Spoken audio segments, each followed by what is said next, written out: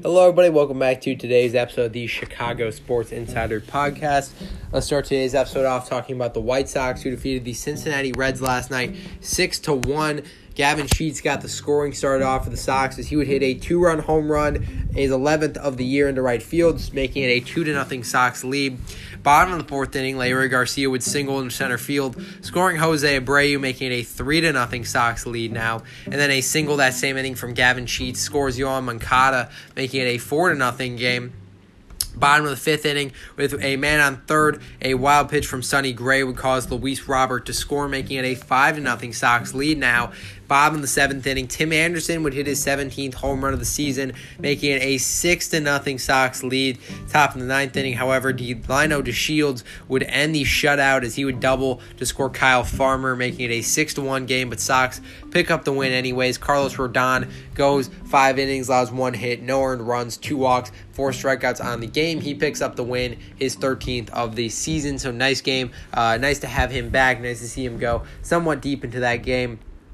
So Sox will be off today, but they will be taking on the Detroit Tigers in Chicago for the final series of the season. Lance Lynn on the mound for that. For the first game of the series, he's 10-6 with a 2.72 ERA. And Willie Peralta on the mound for the Tigers. He's 4-4 with a 3.08 ERA on the year. Those games will be Friday, Saturday, and Sunday before the Sox head into the postseason. But in other Sox news, they will be losing shortstop Tim Anderson, who has been suspended 3 games after making contact with an ump during Monday's bench-clearing brawl in Detroit. So the brawl started when Jose Abreu was hit by a pitch from a Tigers reliever, and then he ended up sliding hard into second base towards shortstop Niko Goodrum, which caused a big outbreak and ended up having a big brawl on the field, a bench-clearing brawl.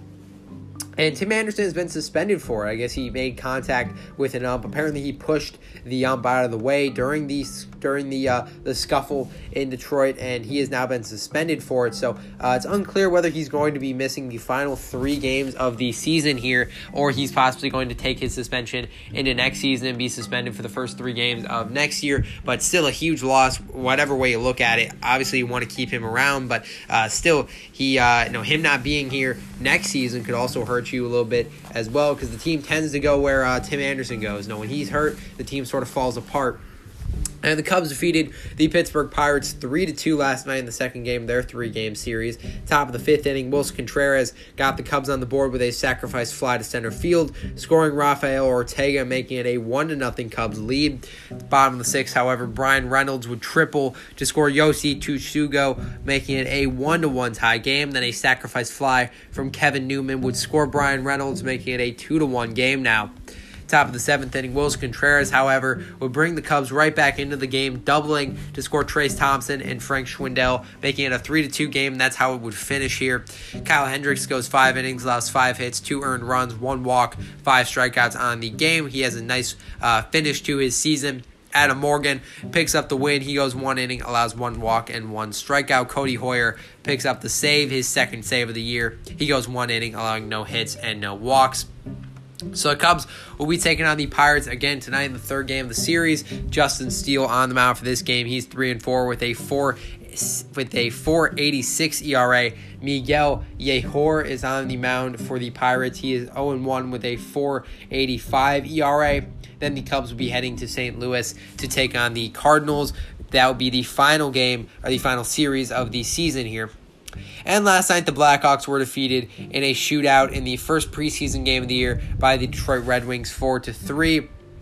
It was a pretty solid game for the Blackhawks, however. Goals were scored by Brandon Hagel, Dominic Kubalik, and Jahir Kharar. So interesting. Obviously, the new acquisition in Kharar finally scoring a goal in his first actual game with the Hawks. Hagel, a guy who we expected to be taking a huge step this season. He gets on the board. He has 8 shots on goal as well in this game. Dominic Kubalik picked up the first goal of the game, a nice backhander going 5-hole on Thomas Greiss. But unfortunately, Hawks fall in this one. The shootout goals were scored by Jonathan Toews and rookie Lucas Reichel, who I will say had a pretty nice night. He had 1 shot on goal, but still he looked really good on both sides of the zone, which is something that he's been credited for being very good at in his career. And here's some takeaways we have from the first preseason game of the season for the Blackhawks. So the first preseason takeaway is that the captain, Jonathan Toews, the 33-year-old captain, looked really good in this game. He held up really well in his first game back since missing all of last season with chronic immune response syndrome. He played a total of 22 minutes in that game, as well as 3 minutes on the power play, as well as a minute on the penalty kill. He also played in overtime and had the goal in the shootout.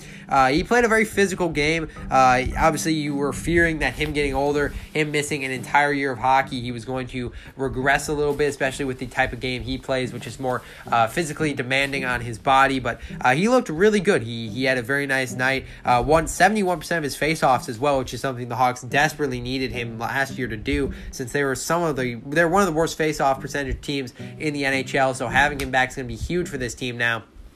Kevin Lankinen looks like a really good backup option for the Blackhawks. So Hawks obviously lose this game. It was a tough loss, but he had 30 saves on 33 shots in this one. And if it wasn't for those late goals by Detroit, I think he has a really nice game, and he doesn't have this loss next to his name. But unfortunately, losing in a shootout is going to suck there. I think he played a really nice game, though. I still think he's going to be maybe a top 10, maybe even top 5 backup goaltender in the NFL. And the NHL, I mean, with Marc-Andre Fleury in net. And the third takeaway is that Adam Gaudette looked really good in this game. He was second on the team with 6 shots on net. The only guy in front of him was Brandon Hagel with 8, and made a lot of plays away from the puck as well. He was all over the ice. He was blocking a lot of shots. He was playing good defensive zone. Was playing a very good defensive zone game, and even drew a penalty in the third period, which the Hawks would get their fourth power play of the game.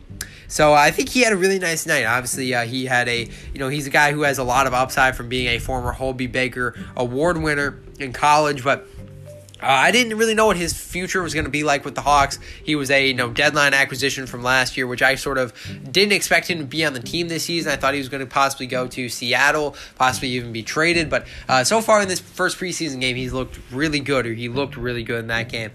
So the Hawks will next be taking on the St. Louis Blues tomorrow night in Chicago again at 7:30.